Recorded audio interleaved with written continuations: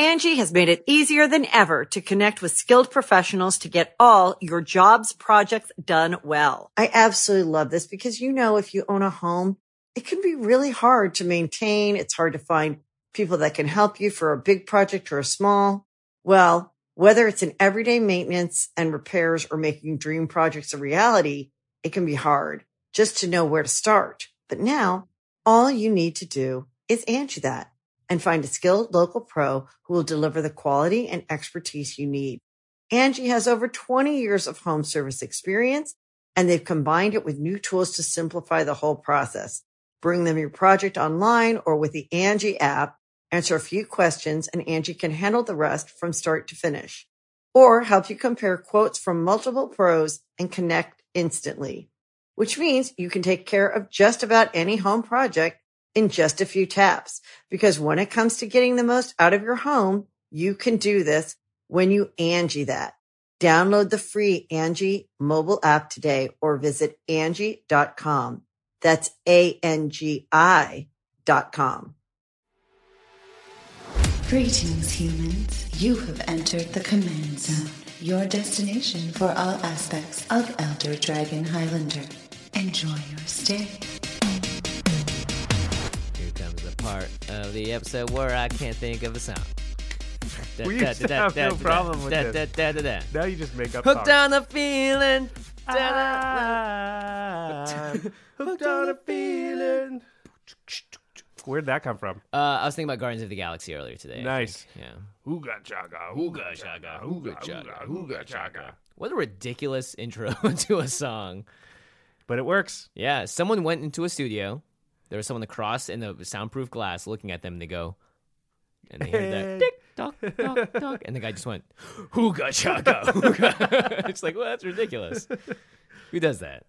Anyway, welcome to the Command Zone, everybody. My name is Jimmy Wong. How's it? It's Josh Lee Kwai. We have a fun one today. We're back to top 10s. We're talking about top 10 lands in Elder Dragon Highlander, also known as Commander, the format we all play. Top 10 list. We're back.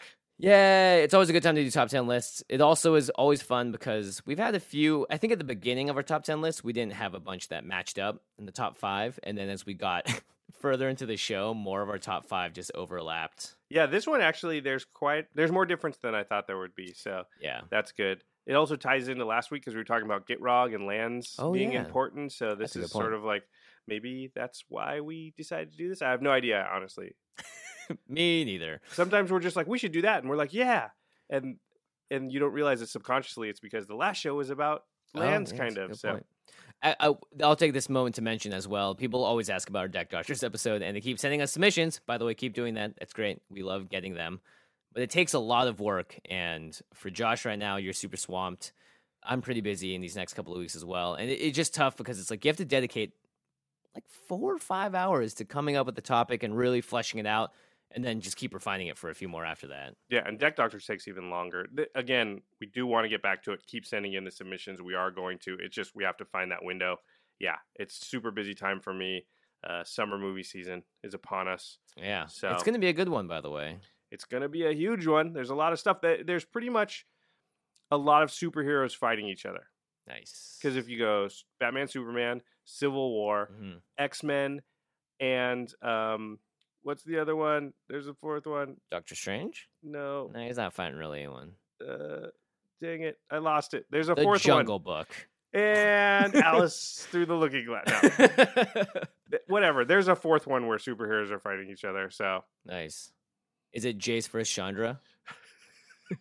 They're like our magic superheroes, right? Yeah, it's a dual deck. Yeah, it's a dual deck, straight up.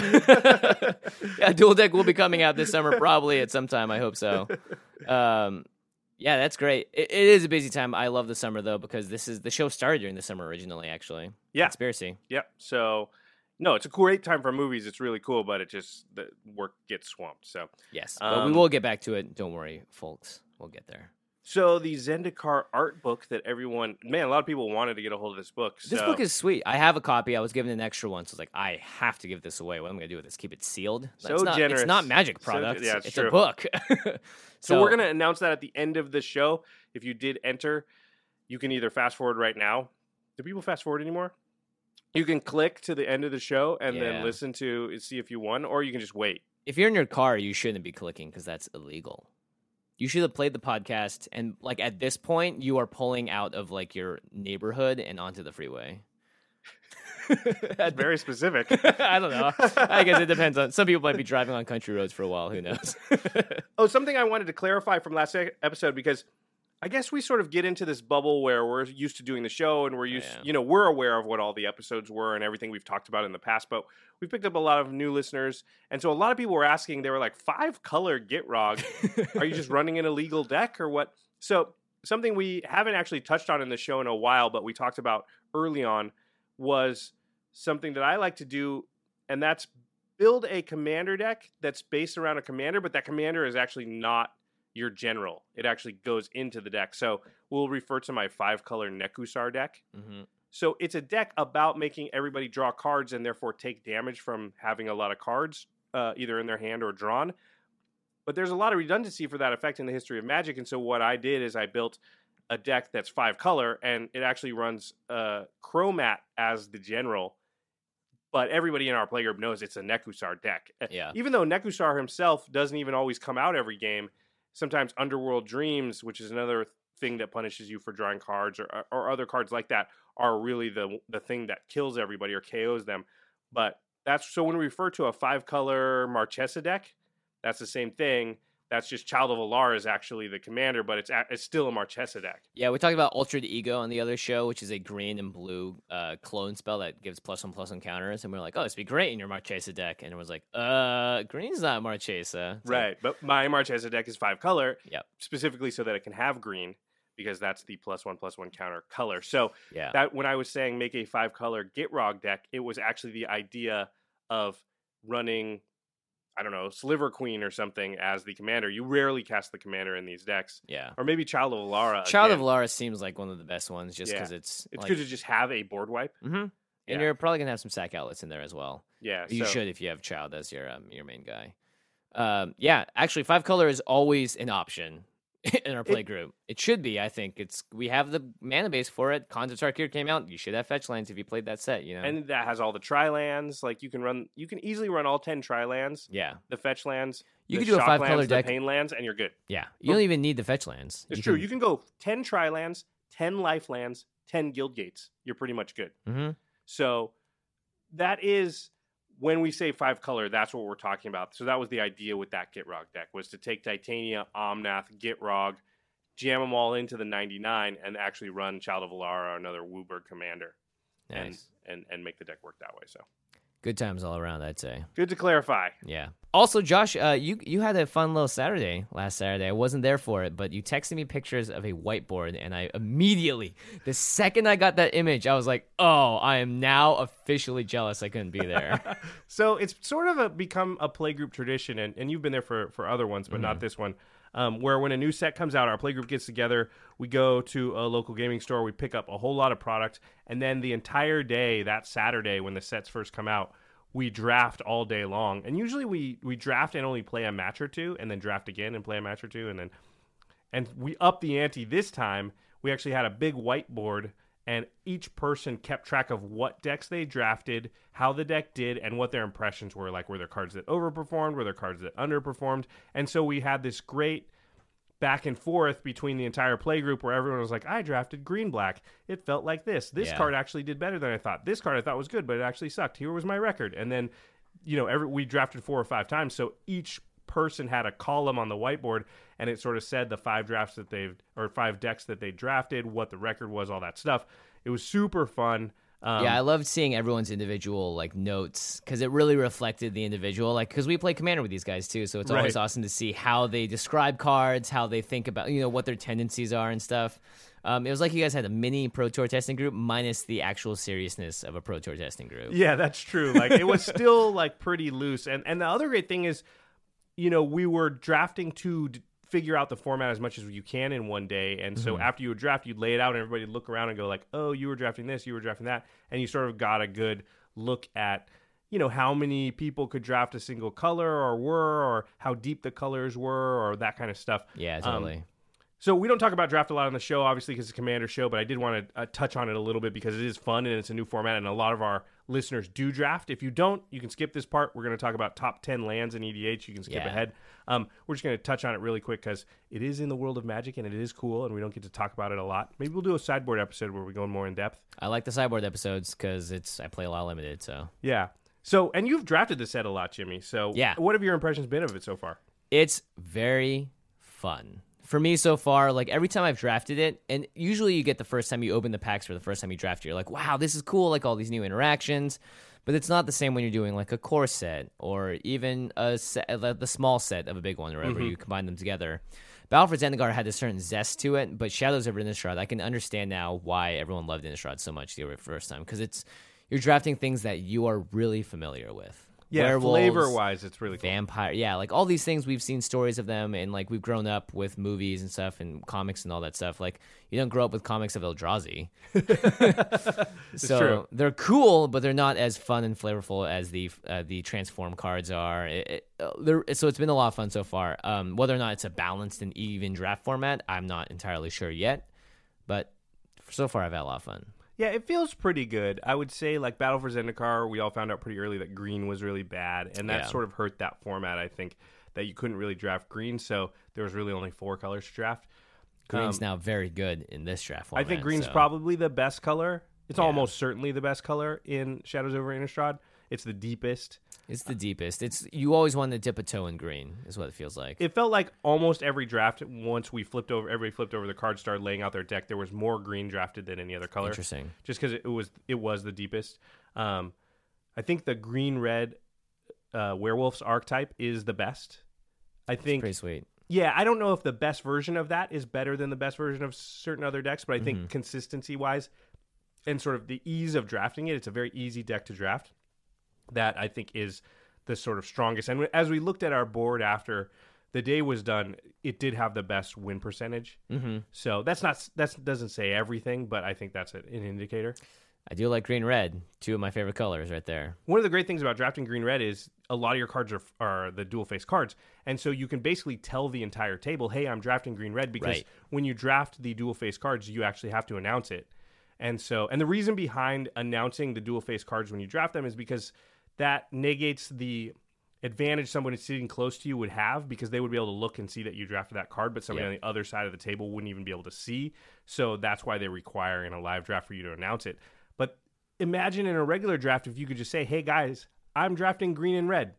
If you could just tell the people next to you. Because a lot of drafting is actually trying to cooperate with the people next to you without being allowed to actually cooperate. It's you don't want to be in red if they're in red, and you don't want to be in green if they're in green. It's hidden teamwork. Yeah, but and the person next to you doesn't want to be in the colors that you're in. So a lot of times, if they could, they'd be like, "You're in those colors, okay, good. Then I know I should be in these colors." Mm-hmm. And this sort of allows you to do it because of the dual face cards. Yeah, it's made drafting a lot smoother, I found. Everyone, at the end of the table, I always like to look around and see what everyone's in. If the table's not serious and they don't care, like, oh, I'm in these colors, just to see how the colors balanced out, who got what, who decided to stick with their bomb, and how that affected the rest of the draft, because these are all sort of like precautionary things you need to look out for in order to make sure that you get the best deck out of the cards that are given to you. Yeah. Pretty crazy stuff. Yeah, I love it, though. Super fun. If you haven't tried Shadows over Innistrad Draft, I would say check it out. I'm not saying it's going to be the best draft format of all time. It's hard to tell. I think I can already tell it's not as good as Khans, because Khans was awesome. But it could be. It's probably better than Battle for Zendikar, which was kind of stinky. I think Oath was a little bit better than BFZ, just because it brought 5 colors. Like, you could actually draft all of the colors. Not 5 colors personal joy but for Josh each Lee color. Clay. Sorry, I meant green was alive. There you go, yeah. Actually, Oath did have a 5-color deck that was actually decent too. So, all right. Enough about draft. I know I'm annoying some people. We're talking about it because we're passionate about it. So if you guys actually want to see a sideboard episode, let us know, because it's just more content for you guys, obviously, but it's also fun for us to talk about. And, we've talked about Commander for 104 episodes now. And we talked about draft for 1. Yeah. No, we talked about Conspiracy for a couple, so maybe 3 or 4 total. Yeah, actually, that's a good sign. We started off our show, and then immediately we're like, let's talk about Conspiracy. It's close to Commander. It's basically... They did use the command zone, in all fairness, so... Yeah. All right, then. Let's move on and talk about our top 10 lands in Commander. Now, we've done this a bunch, obviously. The first restriction that we always put on these is that we're not going to name any lands that are over $25. Tabernacle at Pendrell Vale is my number 1, though. Yeah, Gaia's Cradle. Sarah's Sanctum. easily my number one is Gaia's Cradle. That land is beyond absurd. But yeah, all these lands are obviously powerful. They also cost 50, 100, 600. So yes, they're going to be number one, or they're going to be high up there, but they're also just not accessible for players. And for all you smart Alex out there, we're not talking about the expedition versions. We're talking about the non. So that's how we get under $25. Yeah, exactly. I know what you're about to do. Just you don't have to type that now. You can type it in your head. Yeah, so that's the first thing. We sort of steered away from like fetch lands, dual lands, mana creating, just, those type of lands. We've talked about those plenty. That's not what we're talking about here. We're talking about sort of non-mana producing lands, or at least in the traditional sense. Yeah, they may produce mana, but overall they're more just utility. Yeah. Or sometimes game breaking, depending on the lands. So we're not going to talk about Command Tower, because yes, that is a great land in Commander. You just put it in every deck. Fetch lands, duh. Shock lands, duels, yeah. All that good stuff. So we're going to talk about our top 10 favorite lands. And it was an interesting one. There are a lot of things to think about when doing this. Yeah. So really quickly, we'll go over sort of how we come to how we rank them personally. So we use a few criteria. One is how useful is the land in a multitude of decks or color combinations. So it'll get knocked a little bit if it's only useful with one color. Mm-hmm. But that doesn't mean it can't still be in the top 10 or can't be high in there. Yeah. If the power level's there. Yep. Power level's there. The quadrant theory, which is something we've borrowed from limited resources, the idea of how does this land play in the early stages of the game? Mm-hmm. How does it play when you're at parity? How does it play when you're behind? And how does it play when you're winning? And then does the land either combat a strategy, which is prevalent in EDH, or enable a strategy, which is prevalent in EDH? So we've had a few episodes like the Voltron or the Token archetype series, but there's a whole bunch of archetypes, control, aggro, blah, blah, blah. Does this land fit into or stop one of those things, that a pillar of the format that you're likely to see very often? Right. Or if we could include Gaia's Cradle, obviously it'd be support the token. Exactly. Or just any deck that puts creatures in. Or any deck that has green. Yeah, pretty much. All right. You want to go first with your number 10? Yes, I would love to go first. My number 10 land is Temple of the False God. Now, this is a card that has been in a lot of the Commander products. In fact, I think it's been in every single one of the Commander products. It says, tap to add 2 colorless mana to your mana pool. Activate this ability only if you control 5 or more lands. I'm a huge fan of the ability to add more than 1 colorless mana on a card. And Temple of the False Gods, I think, has the best, I guess, quote-unquote, penalty on it. Because some of their land, there are some lands like City of Traders requires you to sacrifice land. Some lands don't even allow you to tap other, play new lands, and when you do, you just have to sacrifice that land. City of Traders is exactly that, actually. There was a land in Battle for Zendikar, I think, that once you have 7 lands. Shrine of the Forsaken Gods. Yes. Yeah, where it adds 2 to your mana pool, but you only can cast colorless spells with it, and only if you have 7 or more lands. Yeah, so there's 2 penalties on that one, and it's worse than Temple of the False Gods. It's actually a direct... what's the word, homage to Temple of the Forsaken Gods, right? Shrine of the Forsaken Gods, Temple of the False Gods. Yeah, exactly. Yeah. And for the Forsaken Gods, I love the flavor on it. It's actually the 3 Titans. But yeah, Temple of the False God, I like it. It's now, if you have this in your opening hand, it's not good, right? Unless you have 4 other lands, or 3. Even 3 lands. Yeah. I think the thing people don't remember is Temple of the False God, it can be the 5th land. Yeah. You don't have to have 5 other lands. You just have to have 4 and it. Yeah. And what that means is if you have no mana rocks on turn 5, you go from 5 mana to 6 mana. And there are a lot of really powerful cards in EDH at 6. It just ramps you for nothing. I mean, it didn't cost you anything to do that. Didn't cost anything to do it. I think if you're in a deck that would like to play lands in general, you should play a Temple of the False Gods. It's one of those sort of goes in every deck. Has a slight downside. You don't want to see it early in the game, so it's not super high on the list, but it's up there for me.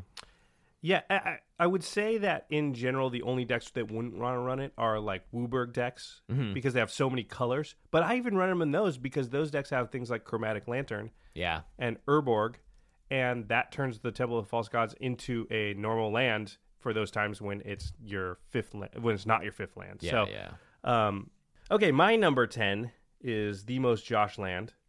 It is Minamo, School at Water's Edge.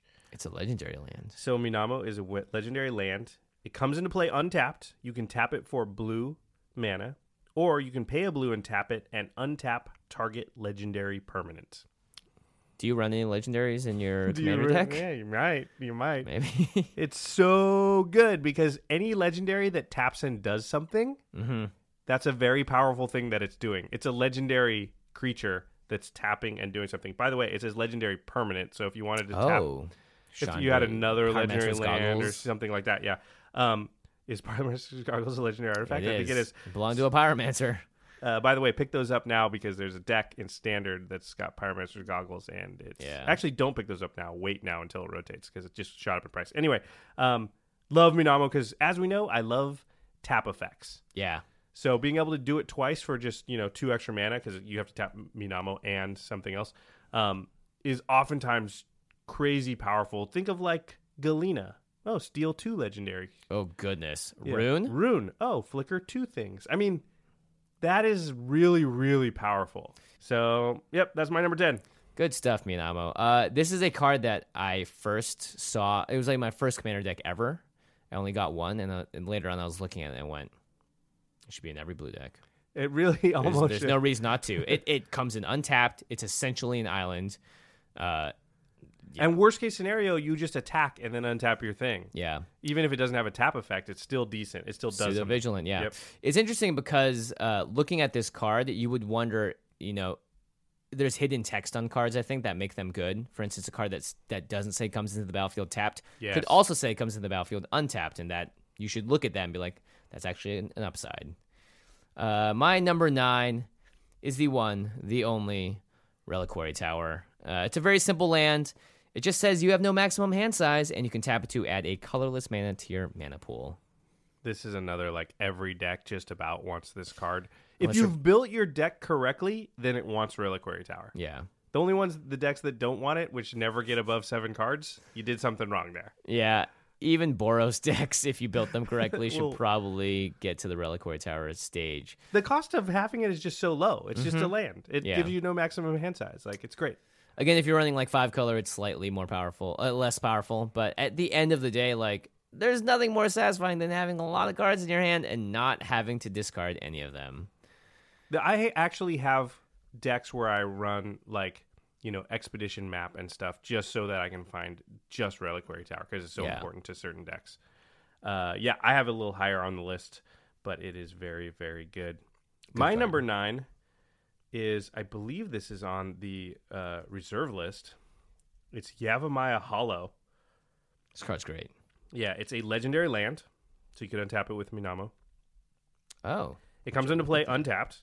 You can tap it to add 1 diamond mana to your mana pool. Colorless. Or you can pay a green and tap it to regenerate target creature. Any creature. It just saves your creature. I mean, it doesn't save them from Path to Exile and whatever, but it saves it from destroy effects. Yeah. And damage effects. A Voltron Commander swinging in, you can chump block it. You can keep chump blocking it. Yep. Somebody does not Wrath of God because it says cannot be regenerated, but Supreme Verdict, you can regenerate it. It's super powerful, and people forget that it's there. And in so many instances, I've been able to be like, okay, I saved this guy. And they're like, what? Oh, no, because you have that one key creature. Back in the Prophet of Krufix days, having this in Prophet was made it, twice as hard to get rid of that. So when you have Consecrated Sphinx or, even Deadeye Navigator and stuff like that, it just makes it that much easier to protect that one creature. Yeah, I agree. I mean, the card is absurd. I love that card.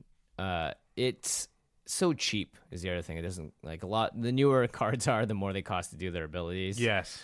Like Mantlands and Folklands, they didn't make them like they used to. In my day. So Yavimaya Hollow is an excellent card. And for just a green, regenerate target creature. And you can do it on someone else's too. You can really blow someone out if they don't realize oh cool, I can get rid of this thing finally. And nah, how about I save that because it's actually helping me out. Yeah, that's true. My number 8 is much higher on your list. This is the second crossover we had. It is High Market. It's higher on my list. Yeah, it's way up on my list. I have it at number 3. Yeah. I mean, now that I look at your list and look at mine, I probably would actually put this higher up because the number of decks I put this into going, I can't believe this isn't in there. I don't think I have a pretty single high. deck that doesn't have high market in it. And maybe this is a holdover from the Tuck days, but Yeah. having a sacrifice effect is so often something happens and you're like, I need to be able to sack that creature for no effect, just to put it back in the command zone or just so that it doesn't go into exile or get stolen is the big one, for me. High market is pretty simple, though. Comes in untapped, add colorless to your mana pool, or you can tap it to sacrifice a creature, you gain 1 life. Who cares about the life? Instant speed sack outlet as soon as you play it, doesn't need haste. So high market is obviously on my list. It's much higher than yours. I think I'd actually move it higher if I got a little time to edit this list and get back to it, you know. It just depends on powerful. how you're weighting it. Like, I was clearly weighting mine towards like how many of my decks either have or would want this card. Mm-hmm. Like some of the ones higher on the list, I don't have unlimited numbers, so I have to choose which decks get it. But would I put this card in every deck? And high market, I literally think I do have in every commander deck. Maybe I've got one that doesn't. It's pretty good. Pretty good. Actually, kind of ties into your number 8. Yeah, it's true. They have similar effects, or you have them in for similar reasons. So my number 8 is Homeward Path. It's a land. It comes into play untapped. Tap to add colorless or diamond to your mana pool. And then you can tap, and each player gains control of all creatures he or she owns. So you just get back all your creatures that were stolen. And everybody gets back their creatures that were stolen. Yeah, this literally negates insurrection immediately. Yep, boom. You just get it. Control magic effects. Silumgar is an entire deck. There's a lot of decks. In fact, because of the Deck Doctor series, we get to see like a whole ton of people submitting decks to us. And decks that clone and steal everybody's stuff are extremely prevalent. A lot of people build that type of deck. And having a card that basically stops their main thing they're trying to do is so powerful. Even if it's not their main thing, though, Memnarch or, Galena, those are cards that go in decks even if you're not just doing that. I mean, Memnarch, obviously, you can just have be your thing. Galena, too, I guess. Yeah. So, I don't know. Homeward Path is silver bullet against that type of effect. Yeah, and it's never bad. You play that card, even if a card isn't stolen and you play it, everyone that has those abilities, their cards are kind of dead now. Yeah. Because it's not just one. It's not just choose one, sacrifice this land. It's every single person gets their creatures back. Yeah, you don't have to sacrifice the Homeward Path. You just tap it and get all your stuff back. Everybody gets their stuff back. And then it's just ready to use again. So, super good. Count me in. I actually didn't have my list. So sad. Considering probably actually all my deck steals stuff, which is probably why. You're on the other side. You're like, I don't want people to play that card. Yeah, exactly. I'll play a high market before I play a Homeward Path. Next up on my list is Academy Ruins. It's the first of my cards that can only go in blue decks or a certain color of a deck. It's a legendary land. You can untap it with Manamo. Tap it to add colorless to your mana pool, or for 1 in the blue, tap it, put target artifact card from your graveyard on top of your library.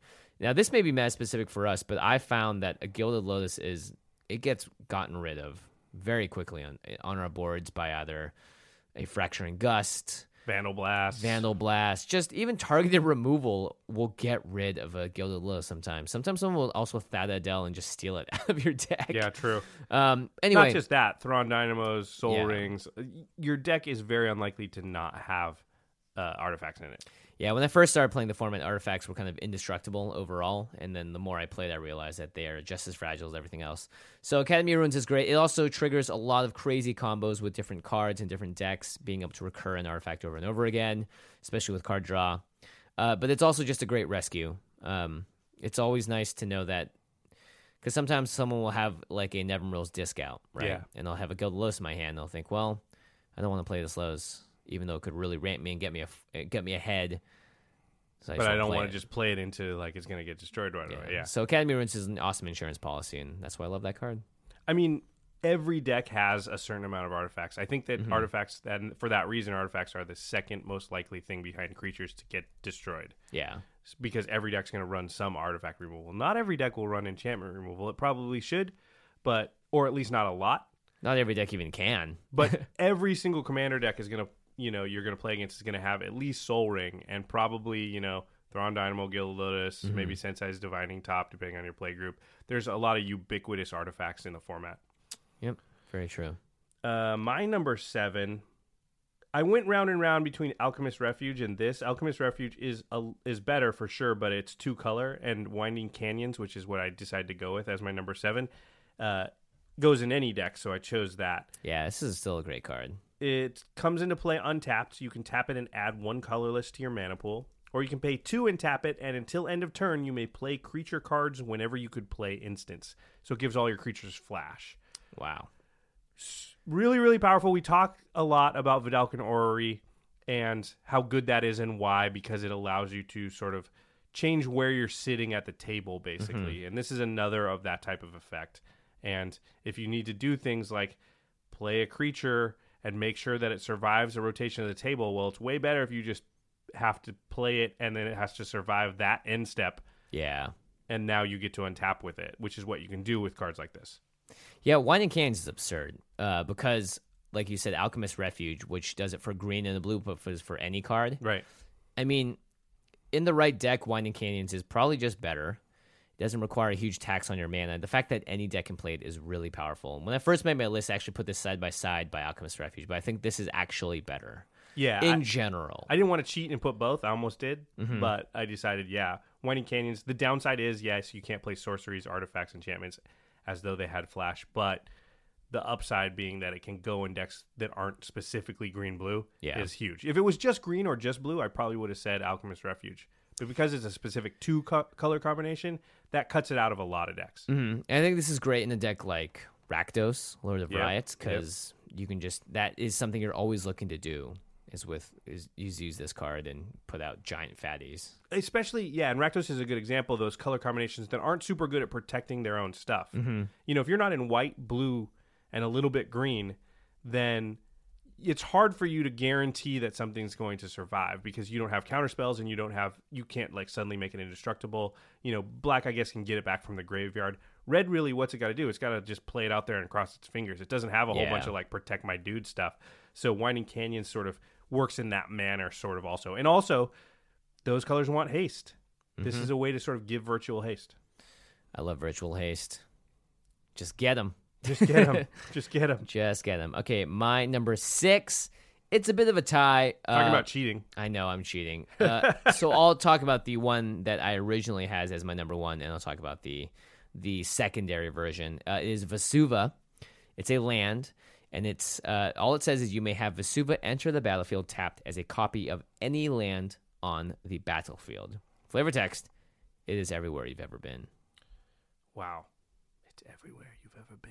Pretty flavorful. The other card that I was going to mention is Thespian Stage, which does the same thing, except it adds a colorless without having to copy a land. And for 2 colorless, or 2 generic, you can tap it, and it becomes a copy of a target land and then gains this ability. So it's not immediately comes in as that land. You have to pay a little extra mana, tap in. You can't use it that turn, probably. Yeah, it's weird because Vesuva Who knows? Is actually closer to Clone, and Thespian Stage is actually closer to Vesuvan Doppelganger. Yeah, that's a really good point. It should have been the other way around, but that's just the way they decided to do it because Vesuvan Doppelganger can reclone different things every upkeep, and Thespian Stage basically can reclone when it feels like it. And Vesuva can only clone once. Yeah. And I feel like this is even cheating because Vesuva says I can be any of your top 10 lands at any time. Yeah, but it's great. I thought about putting it on there. The fact of the matter is I don't run it in a ton of decks because I don't feel the need to have 2 of a lot of these. Like Reliquary Tower, 2 of them does nothing. Right. You know, obviously Homeward Path, I think 2 of them is not that great. There's certain ones that are good, though. 2 Winding Canyons, you don't really need that kind of thing. Yeah. So that's why I left it off. But it was definitely like on my short list, and it was tough to cut it. Vesuva's great if your friend has a Gaia's Cradle and you don't. Yeah, that was Vesuva's really true. great if someone's playing an Enter the Battlefield ability card and you cannot, and you want that ability. You know, of course, obviously, if it's like you need to pay this color mana to activate the land, then you don't want to copy those lands. It's also great in a pinch to fix. Yep. So I like it, sort of a very overall utility land. I just got a bunch of them because I want to start playing them in more decks and to see if they are as effective as I think they are. They're good. Okay, my number 6. Oh, speaking of lands that Vesuva can copy.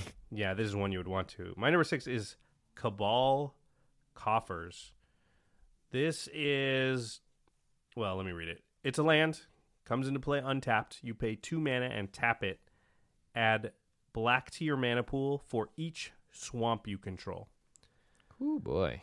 So this is just extremely powerful in mono black. It also combos well with Urborg, which makes every land a swamp in addition to its other types. Mm-hmm. It doubles your mana in that case. If you're mono black, it just always doubles your mana. Even if you're in 2 color, it will basically give you, this will tap for somewhere around, 10 to 14 mana. Yeah.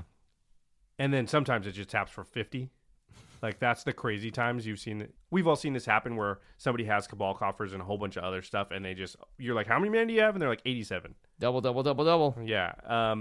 That is the kind of thing that it can allow. So just one of those broken mana producing cards. Yeah, anytime you can double your mana, essentially, it's a pretty good bet. I'd say you probably want to do that. Yeah. Let's see here. We are on to numero cinco. My numero cinco is your numero uno, so let's skip it for me. Okay, well, my number 5 was Reliquary Tower, which you already talked about. So we're on to number 4. Perfect. Not my number 4 is your number 2. This is when we're gonna share some of the same numbers. We're gonna start to overlap. So go ahead. Yeah, it is Strip Mine.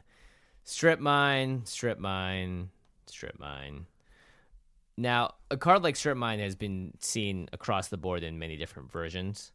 It's a land that adds colorless, and you can tap it to sacrifice it to destroy target land. This bears comparison to Wasteland. Wasteland is supposedly the fair version, right? Because it's destroy target Strip Mine, and we found out that the fair version of Strip Mine is actually still broken. Yeah. You can get any land with it. It is an incredibly powerful card. This is another one of those cards that I think you should run in every EDH deck. Yeah, if you can. Well. It's not super cheap. This is one of those cards that I would put in every deck, but I only have a certain amount. I think I have like 5 or 6. And so I just have to choose which decks they go in. But you're just going to buy all the expeditions of it, right? Right. Clearly. Yeah, because I'm made of money. Yeah. Yeah, this card's been broken since it was printed. It was, banned, restricted, blah, blah, blah, all kinds of stuff. Still is very, very, in the original formats. Mm-hmm. Very, very, very powerful. It's not counterable with regular counterspells anyway. And it counts as a land that taps for mana. If it didn't tap for mana, maybe. But the fact that it comes in untapped and can tap for mana, so it just doesn't really cost you anything. And then when you need to get rid of that, they've got a Gaia's Cradle, boom, just done. Gone. Yeah. I enjoy anything that allows you to sort of... it's not breaking the game, but it's definitely taking advantage of an old card that they didn't get to oversee sort of the power level of it. As time goes on, the developers have more cards in their backlog to reference to know what they should and shouldn't do. Strip Mine came around during a time when that was not really a thing. So that's why it's probably the best sack kill a land card out there. I mean, they would never in a million years print this card now. They won't even print like destroy target land for 3 mana anymore. Right. As a sorcery. Like they would never make like a land that just comes in and immediately blows away another land. I mean, that's why a Wasteland... 0 casting cost destroy target land spell.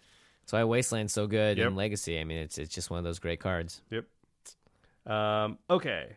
My number... What were we on? 4? Number 4, yeah. My number 4 is your number 2. Well, that's okay because your number 4 was my number 2. Yeah, hit it. Wait a minute. You have this card higher than I have it? Yeah, it's an atrocity. I'm so ashamed of myself. Of yourself? Yeah, because it's like... Maybe it's one of my pet cards. I know. And you ranked it higher than I did. It wasn't deliberate, I swear. Oh, man. I know Josh is going to probably put this in his top 5. Yeah. It's not going to be his number 1. I'm going to put it at 2. You just totally... that hurts me. I'm stealing your thunder, Josh. It's Sorry. Glacial Chasm, everybody.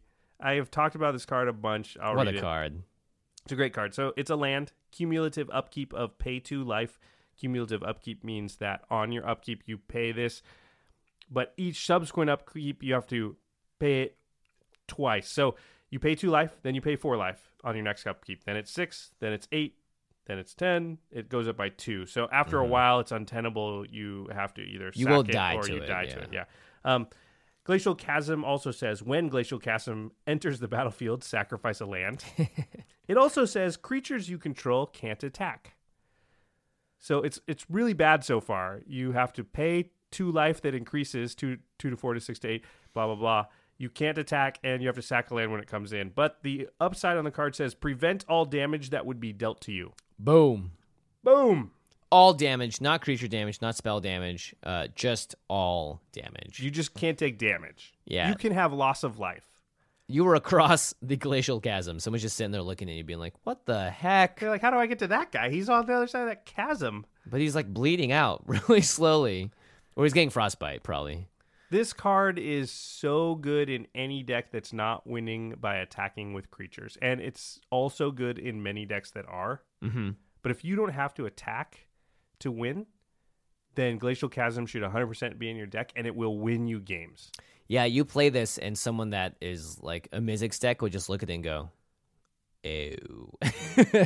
I mean, so many decks, the Rafik decks, the token decks, Mm-hmm. they're going to try to kill you with damage. Like, if they're going to mill you out, then that's the only way they can really go. There's probably a couple other ones I'm not thinking of, but Yeah. they can't even they can't earthquake you out. They can't attack you out. At the very least, it gives you a new lease on life that you can eventually get rid of. So if it's a 4-player game, someone's going at you with Infect, you're at 8 Infect, you can just be like, all right, I play Glacial Chasm.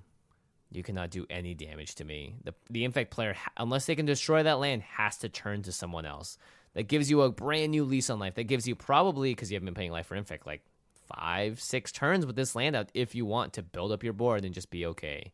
Well, and the funny thing is that sounds not that good, but 5 or 6 turns is usually the game's over. Like, Yeah. usually you play Glacial Chasm somewhere around turn 5 or 6, and the game only goes to turn 12 or 13. Like, it feels like Commander games go really, really long because there's so many players, and it does take a lot of time, but they rarely go to, like, turn 20. They very often are over around turn 14. So a lot of times you can play Glacial Chasm, and you're like, I have enough life to just live for 6 more turns at least, and that's going to be plenty. And also, you don't need to worry about people. No one's going to swing at you. They can't.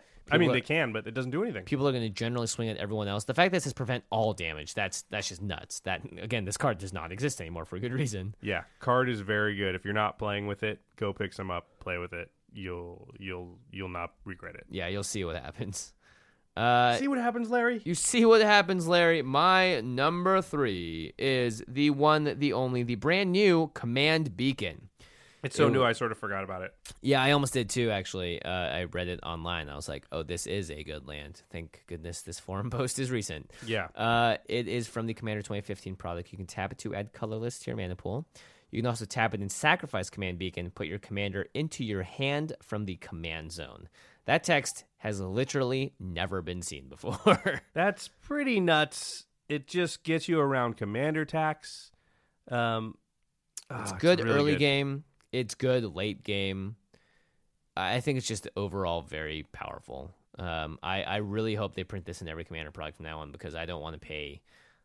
I think it's over $10. Yeah, it was only in the 12-ish. one deck or was it in 2? I think it was in 1. So it's just, that's just crazy. If you're going to create a card that's going to be ubiquitous like this one is, then you've got to make it so that we can get a hold of it. Like, that's crazy. You got to do the Soul Ring treatment. Yeah, the command tower treatment. Yeah. This card's great, obviously. You can do it when your commander costs a little too much, and that's fine. You can do it when your commander costs 1 billion mana, and it's great. I mean, it's super good in all these decks that one of the ways to, like, let's say Mizzix, to sort of get a handle on Mizzix, a lot of people are saying you just have to kill Mizzix as soon as possible, like the first 3 or 4 times, and by the time they have to cast it the 5th time, it's so expensive that it's not actually like really threatening anymore because even if they cast it, they have to tap out to do it, and then you're not under threat of all those counterspells like you would be. So this gets around that. It's so good. Yeah, I enjoy Command Beacon quite a bit. I haven't actually gotten to play that much with it, but it's one of those cards where you just know it's that good. It's that good. We have to skip to number 1 now. Yeah, my number 3 is High Market. My number 2 is Strip Mine. And your number 2, as we said, is Glacial Chasm. So we've talked about all the cards, except for, once again, and this often happens when we do these top 10 lists, is that we have very similar lists in the top 5, except for we still don't have number 1 being the same, which is always fun. Yeah, I enjoy that quite a bit. So I'll let you go first with your number 1. My numero uno. It's a pet card of mine. It's obviously one that goes in. I put it in every single deck. It's very good. It's Ancient Tomb. It's a land. You can tap it to add colorless, 2 colorless mana to your mana pool, and Ancient Tomb deals 2 damage to you. On turn 1, this is essentially a Soul Ring. Yeah, it's on a land. It's so you play good this with early. Soul Ring. You have 3 colorless mana just to do whatever with on turn 1. It's very powerful. Now, obviously, 2 damage does add up over time. But again, we start with 40 life. The amount of advantage this gives you, I think, is pretty powerful and pretty prevalent in the early game to the late game. There have just been so many times when I look at my land base and go, man, if I just had 1 more mana, if I just had this much more, it would make all the difference in the world. So Ancient Tomb is just one of those lands that it's been around since Tempest. It just got reprinted as an Expeditionism from the Vault Realms. It's up there for me. Obviously, for me, it's number 1. I just like the idea that you can just ramp to 2 mana with a single land. It's extremely powerful, especially if you play on turn 1, the amount of advantage it gives you, because you have twice as many mana as everybody else on the first turn. Yeah. You have 1 more mana than everybody else on the second, 1 more mana than them on the third. Like, that's 4 more mana you've had by the third turn if you get it out on turn 1. Mm-hmm. I mean, there's not much else to say about it. And like you said, we have 40 starting life. And after a while, you can stop tapping it because you have enough other lands. Yep. That you only need to tap it when you need to, so you can sort of like stem that bleeding if you're worried about it, which probably you're not, because you got to tap it so many times for it to really... Yeah, even tapping it over 4 turns, you're at 32 life out of 40. That's pretty good. I'll take that. I mean, for the amount of advantage it gives you. Yeah, the reason I also love it is it does go in my favorite deck, which is Marchesa, and this does exactly what you want. Yeah, you actually want to lower your life total because of Dethrone. And have the ability to lower it at instant speed as well. Pretty sweet. Pretty sweet. All right, Josh, your numero uno. My number 1 is, and it was your number 5. Yeah. And sadly, I did not have Ancient Tomb on my entire list. It was on your honorable mentions, right? Clearly. Yes. My number 1 is Maze of Ith. So Maze of Ith is a land. You tap it, and it says, untap target attacking creature. Prevent all combat damage that would be dealt to and dealt by that creature this turn. Cool. It's just removal. It's just a land that says, oh, 1 creature is just taken out, is fogged, basically. Yeah. And you can do it to your own creatures. So if you're in, say, a Jaleva deck, a Kalia deck where you need to attack to get that effect, but you don't want it to then get blocked and die, you can do that. It stops, like, you know, the Xenagod decks where there's going to just play something huge, swing at you. Yeah. It is subject to Hexproof and Shroud and those types of downsides, but in general, a land that stops... And people know you have it, so you're sitting there with the Maze of Ith untapped, and they can attack you, but they know it's just going to make you tap Maze of Ith, and we've said this many times, which is that people don't like to take an action and then have no result from that action, so they're just going to swing at somebody else. But then what does that do? Well, the next person goes... and you still have the Maze of Ith untapped. They don't want to attack you because it's going to do nothing, so they attack somebody else. And then the next person goes. So it can actually hold off more creatures than you would think. Even if you did tap it and bring 1 person down, I mean, unless you have 4 Voltron players around the table, the downside is, sure, other people can attack you if they force your hand, but at the upside, you're not dying that turn to Shu Yun or whoever is just going to murder you out of nowhere. And you can also save or stop other people from dying or save their creatures or do all kinds of things that aren't even attacking you. So that's another upside of Maze of Ith. It does have political ramifications. Yeah, it's a really good card. I really like it. I like it as well. All right, so those are our top 10 lands. Of course, we also always have honorable mentions. So let's talk about those bad boys real quickly. My first one is the Arcane Lighthouse. Now, this is kind of similar in effect to Homeward Path in a way. You can tap it to add colorless to your mana pool. You can also tap 1 and then tap it. Until end of turn, creatures your opponents control lose Hexproof and Shroud and can't have Hexproof or Shroud. So this gets around so many times when you're like, we have to get rid of that thing. Oh god, it's Hexproof? We have to get rid of the thing. It has Swiftfoot Boots, it has Lightning Greaves. This is it has the anti-Narset card. Yeah, absolutely. And for 1 mana to tap it, that's pretty cheap. It comes in untapped. It promotes teaming up with someone. If you're like, hey, look, I have Arcane Lighthouse. Can you get rid of that thing? Great. I will make it lose Hexproof. And guess what? It can't gain it back. I love that play because you can be holding Swords to Plowshares and Utter End and whatever, but it doesn't feel like you're not doing your part. You're like, listen, I'll use Arcane Lighthouse, and then you use your kill spell. and you're actually doing that thing we always talk about, which is like getting somebody else to take care of the problem. But it feels like you're actually contributing, but you're not using a card, out of your hand. You're just using an effect that you can do as many times as you feel like. Tricky. Yeah, that plays really good. I enjoy that quite a bit. So yeah, Arcane Lighthouse is my the first of my 3 honorable mentions. My first honorable mention is Boseiju, who shelters all. It's a legendary land. Man, I had a lot of legendary lands. They're pretty legendary. Yeah, it enters the battlefield tapped, but you tap it, pay 2 life, and add 1 colorless to your mana pool. If that mana is spent on an instant or sorcery spell, that spell can't be countered by spells or abilities. Wow. So in a non-blue deck, this just guarantees said instant or sorcery will get through. It'll resolve. It's not going to get countered. Very, very strong because, Insurrection or Tooth and Nail or just there's a lot of instants and sorceries that you just are like, man, if I can just guarantee this gets through, then I have a chance in this game or I'll win this game. Yeah, a board wipe oftentimes is something that you just like, I need this to happen. And you can make sure it does if you have Boseiju.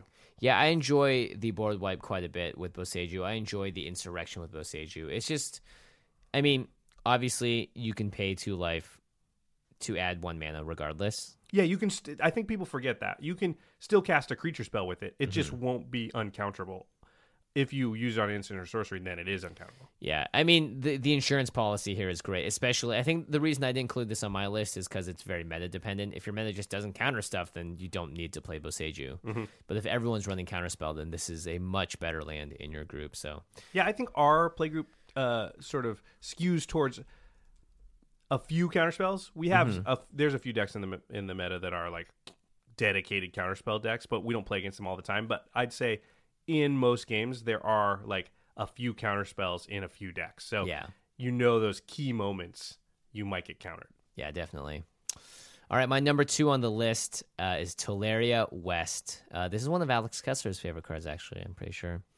Teleria West enters the battlefield tapped. You can tap it to add blue to your mana pool, and you can also do one of the most broken abilities, I believe, in the game of Magic, is Transmute. So for 1 blue, discard this card, search your library for a card with converted mana cost 0, reveal it and put it into your hand, then shuffle your library, transmute only as a sorcery. Hey, can we name some really powerful cards with converted mana cost 0 right now? Yeah, all the lands we just talked about. Yeah. Actually, I run this card in Mizzix just to get Reliquary Tower. Oh, really? Yeah, because Reliquary Tower is so important to that deck. Yeah, it's a very important card. Teleria West also fetches out, Mana Crypt. I don't know, Pact of Negation. If you own Mana Crypt. Pact of Negation is a card that we all own. Yep. So you can go get it really quick and use it. Yeah. So the fact that you can get like a trump card, Pact of Negation to me is a total trump card in EDH. It's great. You can fetch out lands. Anything with CMC 0. The fact that you can play it as a land if you want to, if you're really desperate, and it has this extra ability on it, makes me happy.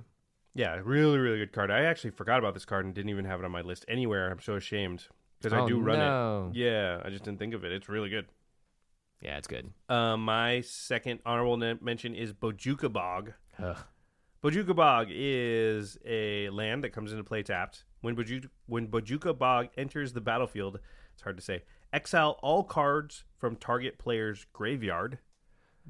And you can also tap it to add black to your mana pool. So it's a graveyard hoser. Yeah. Graveyard hate.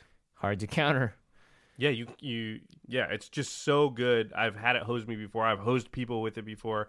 You want graveyard hate, but you don't want to put a lot of it in your deck as cards that are going to be dead when you draw them. And this is a card that, like, if you've got black in your deck, which you have to run it, then it's not dead because you can just play it, and then it's just basically a swamp. It comes into play tapped, but it does, work with your deck. It doesn't take anything away from it. Yeah, absolutely. In those games where you aren't worried about dredge because graveyard recursion is kind of like air.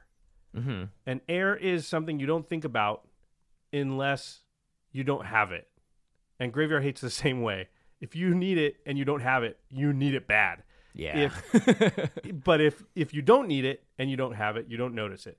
Yeah, and plus, again, the cost of playing this land is pretty low if you're playing black. It taps for the mana you want, and when it comes in, it may just do nothing, which is fine, but it may do a whole lot. It may just totally make it so one player can't even win. Yeah, and it could do anything in between that as well. All right, my final honorable mention is Nykthos, Shrine to Nyx. It's a legendary land you can tap to add colorless to your mana pool, or for 2 generic mana, you can tap it, choose a color, add to your mana pool an amount of mana of that color equal to your devotion to that color. So your devotion to the color is the number of mana symbols, or pips, of that color and the mana cost of permanent you control. This card is just great in any 2-color deck, even some 3-color decks, especially good in monocolor decks. For 2 mana, if you have 4 pips of color out, 3 pips of color, 2 pips of color, it starts gaining you manas. At 3 pips, it'll get you... Actually, no, at 4 pips, it'll start netting you plus mana. Because otherwise, you'd pay 3 mana to just add 3 colorless or 3 whatever. So this card can spiral out of control in the right decks. With untap abilities, it's even better. It's like Cabal Coffers, where it's like under the right circumstances with enough pips out, somebody just managed to tap and untap it. And it, you can do it with Voyaging Satyr. It doesn't even have to, or Fate Stitcher. It doesn't have to be anything exotic. And then all of a sudden you're like, wait, how many mana do you have? And you're like, well, I started with 12, and then I did this, and now I have 18, and then I untapped it, and now I have 37. It's just like, what? How'd you get an odd number? Because I also tapped a swamp. Oh, perfect. Yes. Yeah, so this card's great. I enjoy Nykthos. It is, to me, the very fair version of Gaia's Cradle. We've said that name Gaia's and Gaia's and Gaia's and Gaia's like 6 times. Because I don't know how I'm supposed to say it. So I figure if I say it both ways, then I'm right sometimes. Yeah, exactly. We'll actually pretend that we've always said it the one way. Yep. I'm like, how do you pretend that? I don't even know. I'm pretending it right now. I would also say now would be a good time to buy Nykthos Shrine to Nyx, because it's going to start creeping back up. It did rotate, fairly recently. Right. It doesn't see a ton of play, like in Modern or anything. So, but every time they print a new black card or a new blue card or a new green card, it has a chance to just be, all of a sudden like the card that everybody wants. Yeah, totally. And over time, it's just going to increase in value. So that would be we're not finance guys, but that would be my suggestion. Yeah. Including this next land, depending on where it drops to as well, actually, for your final. It's cheap now. Now would probably be the time to pick up Mirapool or soon. So that's my final. And this is kind of a speculative honorable mention. Mm-hmm. Because honestly, I haven't used it much. And I haven't seen it used much. And it may just be that our playgroup hasn't adopted all the new cards super quickly. Mm-hmm. But it's just going to be very, very good. Like down the line, I feel like this will be one of the cards that probably should make the top 10 list. Yeah. If we were doing this again in 2 or 3 years, Mirapool might be my number 4 card. I don't know, but I feel like it's that power level. Mirapool is a land, comes into play tapped. You can tap it to add diamond to your mana pool, or you can pay 2 and a diamond, tap it, sacrifice Mirapool, copy target instant or sorcery spell you control. You may choose new targets for the copy, so it forks one of your spells. Or you pay 4 and a colorless, 4 and a diamond, tap and sacrifice the Mirapool. Put a token onto the battlefield that's a copy of target creature you control. So clone one of your own creatures. Jeez. So it taps for colorless, it forks one of your own spells, or it clones one of your own creatures. It just seems really powerful. Every bit of that ability it's just like, I want all of that to happen. It's on a land. It's on a land. It costs you very, very little. I think as we come to terms with colorless or diamond mana and really working out the kinks of putting in pain lands and blah, blah, blah, so that, you don't actually have to pay a real cost to have colorless diamond mana available to you. Yeah, totally. Mirapool will get more and more strong. And I think, at least for me, I haven't gone through that process very much yet. And as I do, that'll make that card better and better. Yeah. I agree. Mirapool is a fantastic card. It seems, maybe in the right decks especially, but who knows if it's sort of an all-around all-star. I'm going to look it up on TCG Player because I feel like it's super cheap because it's not really seeing play. It is very cheap for a mythic rare from a second smaller set compared to the big one. Okay, so let's look here. What do you think it is, like $1? No, it's probably $4, $5. That's I could see it being as low as $2.50, depending on the seller, of course. That's a nice thing. Card prices always go up and down. Knowing when cards rotate out or cards just aren't being played and you said it's been opened a lot is nice. It looks like it is actually close to $3. Yeah, $2.50 mint from a couple places, but with a little bit of shipping. Just get a few of them. $2.50. It's never going to be this low again. Yeah, it's a mythic rare. Not as many are going to be open, so there's no chance in like 3 or 4 years that it's not $5 to $10. Yeah, there's no chance. 100% agree with that there. All right, so that is it. Those are our top 10 lands in EDH. Thank you guys for listening. Now, to the listeners, of course, we want to know, we've done a lot of these top 10s, and we've done a lot of top 10s for the basic stuff, so color cards, artifacts, lands, but we haven't really delved deeper. So let us know in the comments on rocketjump.com/thecommand-zone or youtube.com/thecommand-zone podcast or Twitter @commandcast. What top 10 lists have we missed? Yeah, what top 10 lists do you want us to do next, or maybe we haven't thought of or wouldn't think of that you think would be cool for us to do? Yeah, absolutely. And, obviously we're here for you guys. We want to know what our listeners want to hear. So please let us know. We try and read almost pretty much every comment. We may not respond to everything, and especially not if it's a busy week like it has been for us. But I do read all the emails that come in. I read every comment that I can, and it all filters into my head. Speaking of comments, we had a ton of response to last week when we were talking about self-expression and deck building and having your own unique takes. And then we asked everybody what their sort of most unique deck was and what they were the most proud of. And we are going to choose one of those, and Jimmy's going to give them his extra copy of the Zendikar art book in the mail. So I did a random roll-off, and I selected... this was from the Rocket Jump comments, so on rocketjump.com/command-zone podcast. Ramiro Gomez, congratulations, buddy. He said, my Thassa God of the Sea Kraken's deck has to be my choice. And he said it's not a classic blue deck, so no counterspells so much. It's a lot of artifact ramp, of course, like Cage Sun, Extraplanar Lens, and it's got a lot of Krakens, Serpents, Sphinxes, and Leviathans. So that's pretty sweet. And, of course, Treachery and Great Whale are also in that deck. It's awesome. Any deck that has Great Whale has to be good. Yeah. And it actually fits the theme of Kraken, Serpents, Sphinxes, and Leviathans. Water creatures. Water in the air. You got to have Whelming Wave in there, right, Romero? Oh, yeah, definitely. That's a house in that deck. Yeah, exactly. Even Thing of the Ice is pretty good. Yeah. It's in the water. They dug it out of the ice. That's true. How else did it get surrounded by ice? Yeah, exactly. If it wasn't in water. Exactly. So, Ramiro, go ahead and send us an email with your address, commandcast@rocketjump.com. We will get that book out to you ASAP. And I will say this, actually, if you guys do enter a contest and you don't get back to us for like 3 months or 3 weeks even, or a month after, just try and, I don't know, get back to us sooner. It's tough because I try to do all the shipping as a batch group. It saves me time and money. We should start putting deadlines on it within the next Ramiro, get back to us before the middle of May. Yeah, that's a good deadline. Yeah, if you're after that, we might just give this art book to somebody else. Yeah, I know Ramiro listens to the show on time most weeks because he's often commenting, so I'm sure that we're going to hear back from him. Excellent. Well, looking forward to hear from you, Ramiro. All right, let's move on to the end step where we talk about something cool outside the world of Magic. Josh, looks like you've got something prepped up this week. Speaking of books, I recently saw Book of Mormon. I love that musical. It's so good, and I do not know. I'm ashamed a little bit because it took me so long to see it. I mean, I was a theater major in college. True. I love theater. I love musicals. And anyway, Book of Mormon, it came through L.A., my girlfriend and I got to go see it. In fact, she bought us the tickets, and I just thought it was amazing. It really is.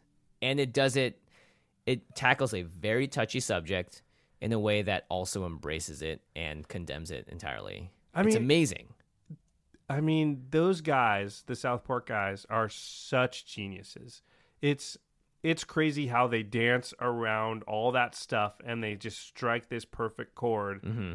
And I mean, I don't know what else to say, but it's completely brilliant. And some of the scenes they managed to pull off, some of the duality between what's happening is just so hard as a storyteller, and they make it seem so effortless.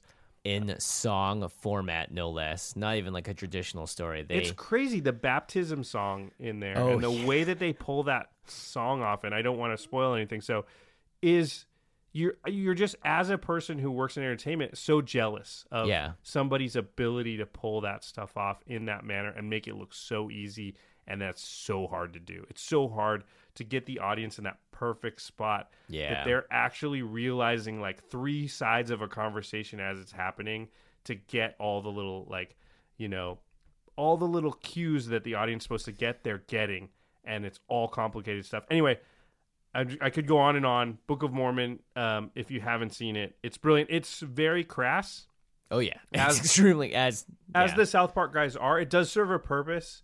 One of my favorite stories about, and I kept thinking about this when I saw the movie, is my parents went and saw it a few years ago. My mom's passed away, but the whole time that I was watching it, I kept looking over at my girlfriend, and we were just laughing because the thought of my mom sitting into the was hilarious. And I remember after she saw it, we had a conversation about it, and she was shocked by the whole thing. She couldn't like it, because it was so, the language and some of the subject matter was so offensive to her. My mom was very conservative, which is funny because she went to Evergreen and Berkeley and was a hippie, but I guess this happens to us when we get older.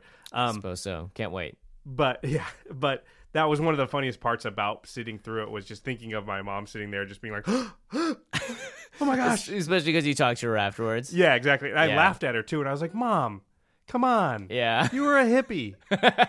Like, come on. And she's like, I'm not a prude. And I'm like, you kind of are.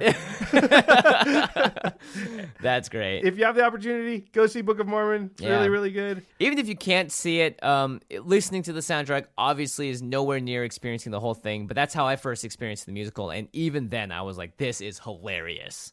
What they're doing is fantastic. I don't even need to see it to understand sort of the humor they're getting at. So, yeah, I love that musical when I saw it. It was I blown away. Jealous is the right word. Yeah, I'm totally jealous. I totally feel like inadequate. Like Matt Stone and Trey Parker are they're geniuses. They just are. It also made me want to go to New York and go see some stuff on Broadway again, because it's been a while since I did that. Yeah, real Broadway. Yeah. Speaking of stuff you should not miss, hey, the Masters of Modern podcast is this podcast that you should not miss. There are sister podcasts. You can find them on Twitter at the MMcast. They talk about modern as a format and all things competitive Magic. The two hosts are Alex Kessler and Ben Bateman. They really know their stuff, and they have some awesome guests. Go check them out on rocketjump.com under the podcast tab right next to us.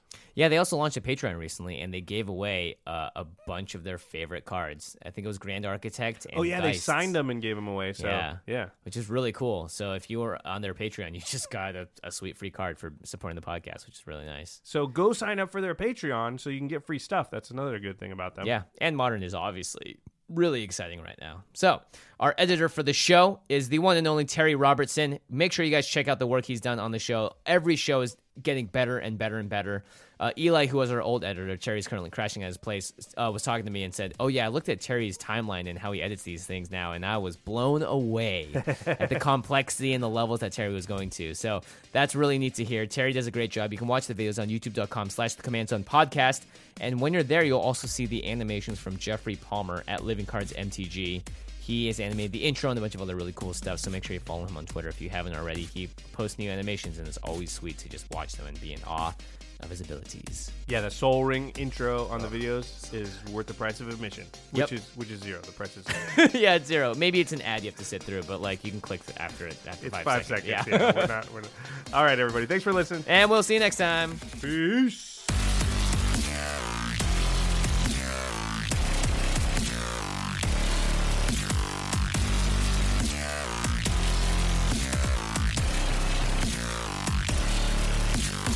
Thank you for your attention. For further inquiries, send an email to commandcast@rocketjump.com or ask us on Twitter at JFWong and at Josh Lee Kwai. See you later, alligator. Greetings, humans.